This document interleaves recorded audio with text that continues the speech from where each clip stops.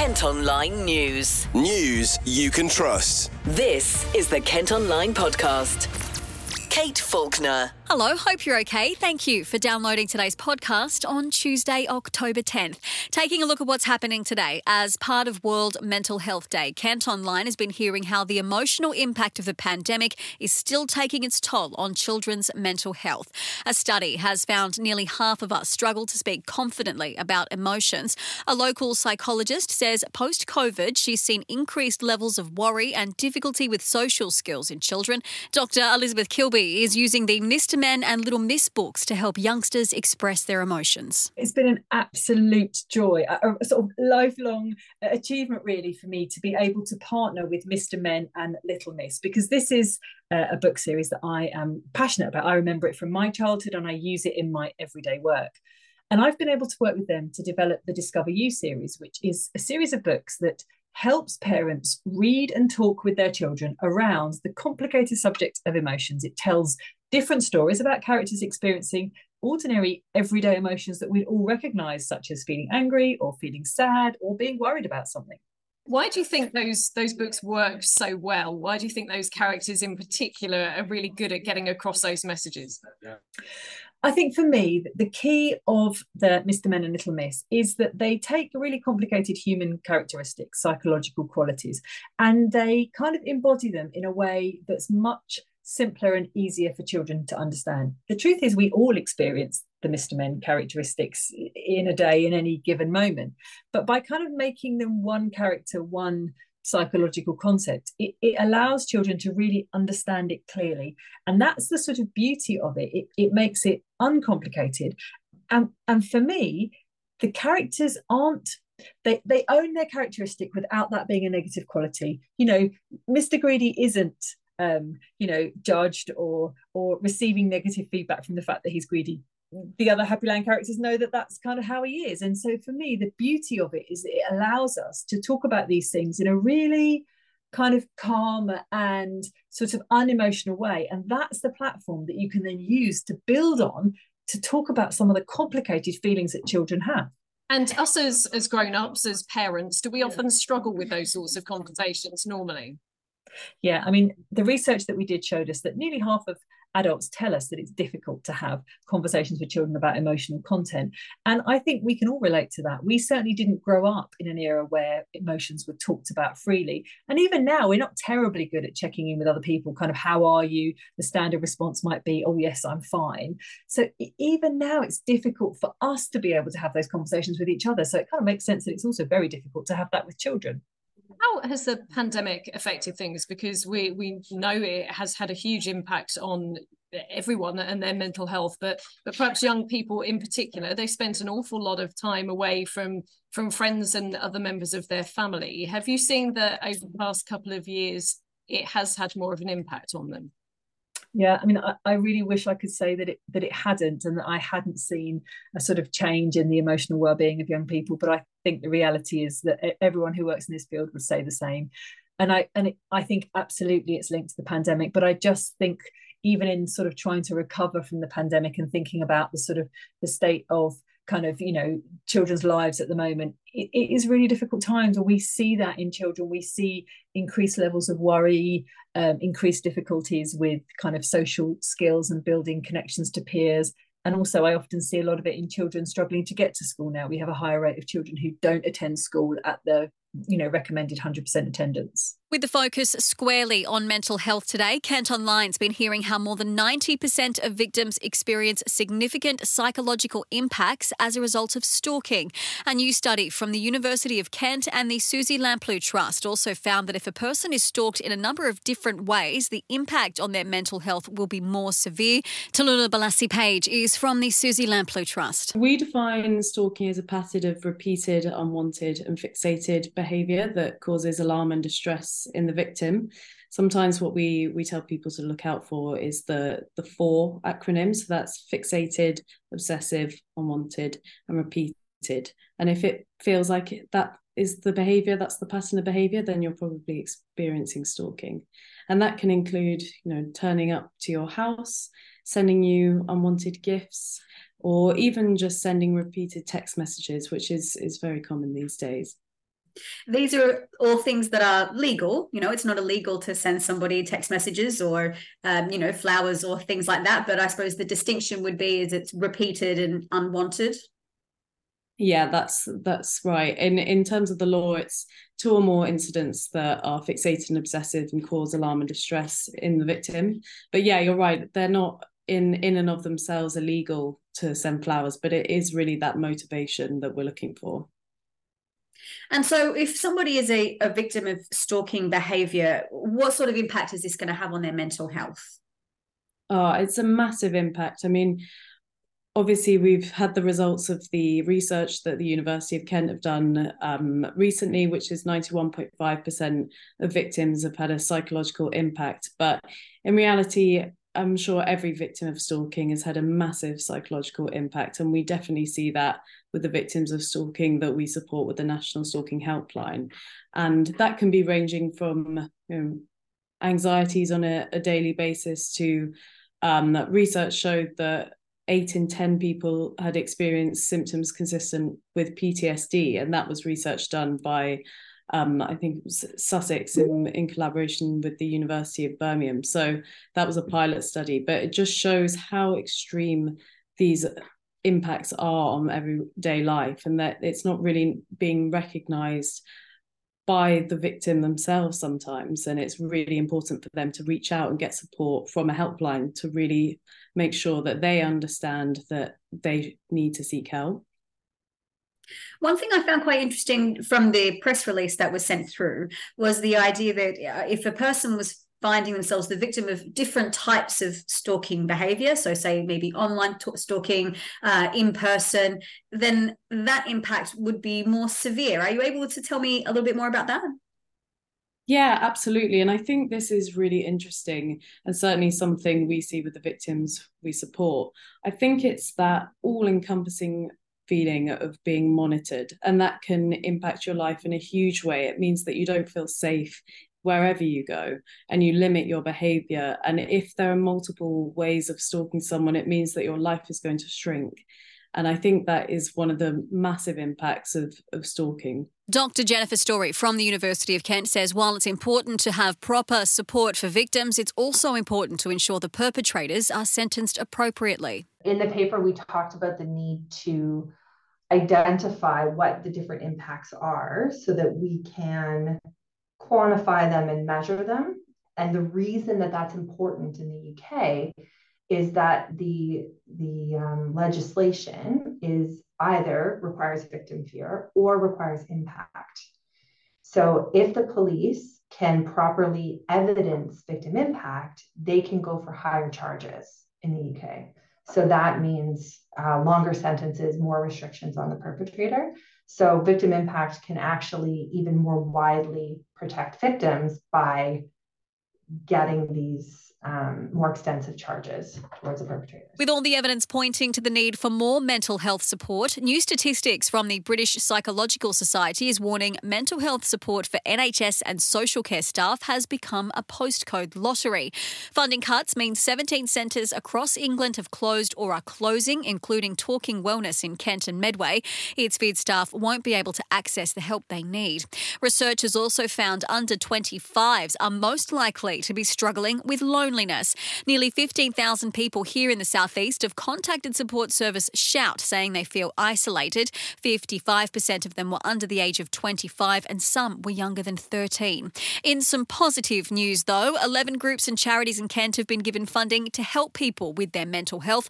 Organisations that offer support to parents, children, veterans and young adults are getting between £500 and £15,000. Kent Online News. Also making news today, a TV DIY expert has had to be put on life support after a fire broke out at his flat in Gravesend. Ben Bryant is a specialist floor layer who worked on the TV programme 60 Minute Makeover. He's had to be rescued from the Maltings in Clifton Road after putting a chip pan on and falling asleep. The 35-year-old was on life support for 3.5 days as doctors tried to clear his lungs of soot after breathing in smoke. A court's been told how a man was left with a broken broken jaw when violence erupted during a night out in Deal. A friend turned on his mate after wrongfully accusing him of chatting up his partner in June 2021. 23-year-old Cameron Finley from Rectory Road in the town admitted GBH and has been ordered to do 180 hours of unpaid work and pay £3,000 in compensation. Kent Online News. An emergency has been declared at a prison on Sheppey because of overcrowding. HMP Elmley is thought to have reached maximum capacity. The government's launched Operation Safeguard, which will allow them to use police cells to hold inmates. Police have given us CCTV images of a man they want to speak to after an attack outside a pub in Gravesend. A man was treated in hospital for head injuries after trying to intervene to stop a fight on Old Road West in August. We've shared the pictures at Kent Online. A fire's broken out at a house in Gillingham after cooking was left unattended. Emergency crews were called to McCudden Row in Brompton yesterday evening. Luckily, no one was hurt. 2 more road schemes in Kent could benefit from money saved by scrapping the northern leg of HS2. The government's already announced Brenley Corner near Faversham will be upgraded. Improvements at Bluebell Hill on the A229 are expected to be brought forward, along with the North Thanet Link project around the A28. Now, a charity that was set up to help rough sleepers in Maidstone say they're supporting a growing number of people who aren't homeless.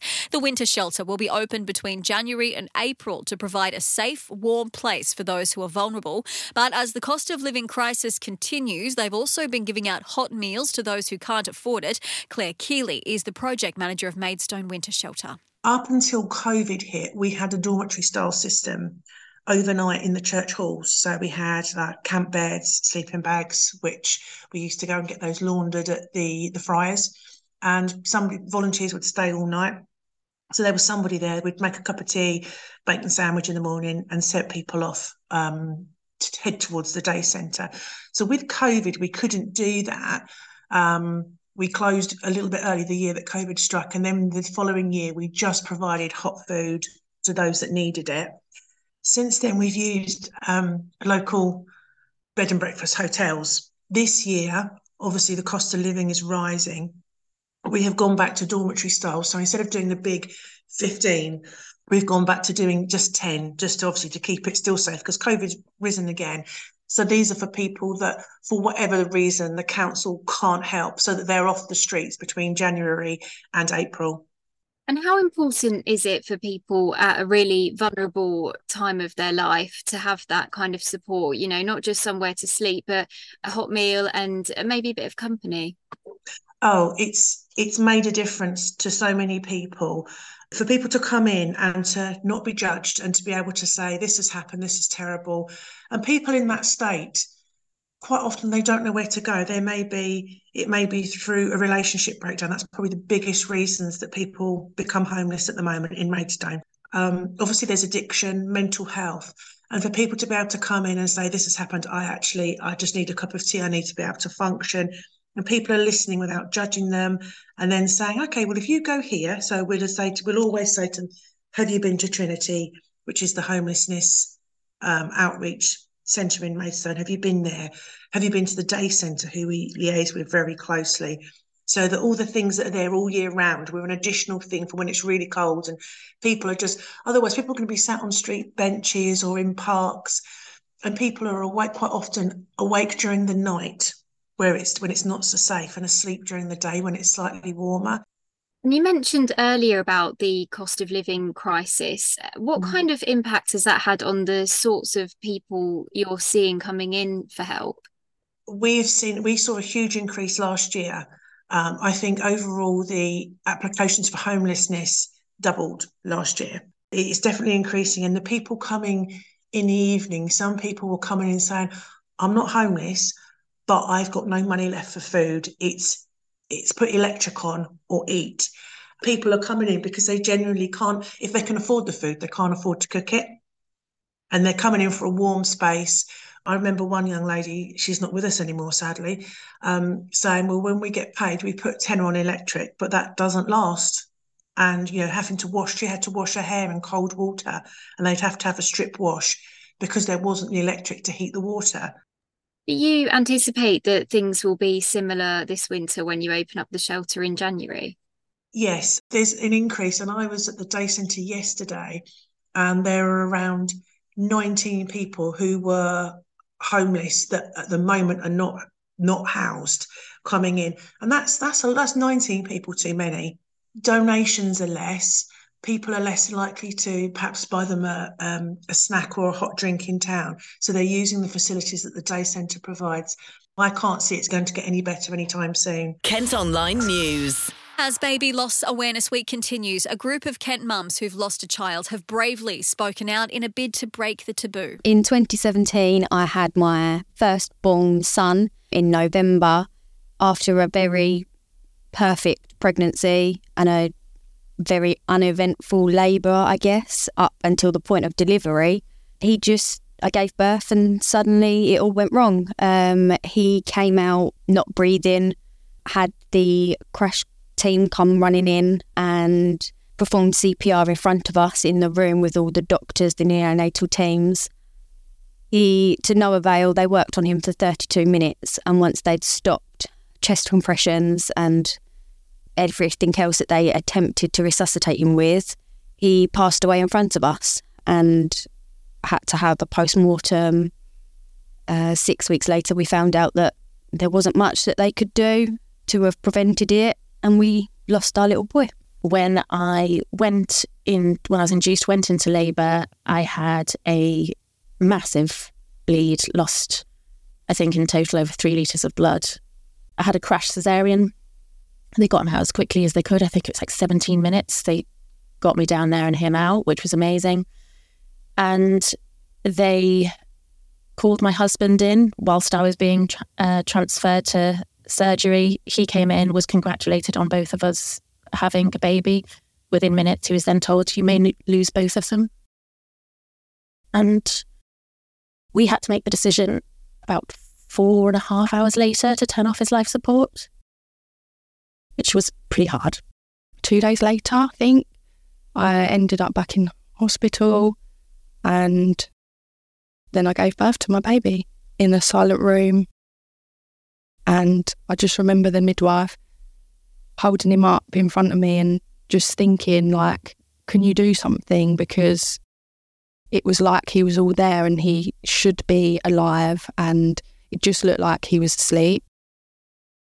And they put him on my chest, and it's all a little bit of a blur, really. That's Molly, Sarah and Dean. Their stories feature in a podcast produced by Medway charity Abigail's Footsteps to mark Baby Loss Awareness Week. The charity provides cold cots and campaigns for bereavement suites to help families create precious memories. Kent Online News. A decision to scrap Christmas lights in Medway this year has been met with a mixed response. The council say they need to save money as they're facing a £17 million gap in their budget. In our poll at Kent Online, 55% of you are in favour of the cutback. The home of a 100-year-old social club in Ashford is set to be knocked down despite plans to develop the site being rejected. The building on Beaver Road is home to the town's International Sports and Social Club but has been closed since the pandemic. Committee members had said building a new facility and flats on the land would secure its future, but that idea was turned down. Plans for flats at a former hospital site in Hythe have been given the go-ahead, with planning bosses telling people nearby nobody has the right to a view. Neighbours had tried to argue the development at St Saviour's would block what they can see from their homes. The private hospital was bulldozed last year. The new flats are set to be 2 metres taller than the original building. Part of Kent recorded the highest temperature in the whole of the UK yesterday. It reached 26.1 degrees in East Malling. That's the hottest anywhere in the country over the last 3 days.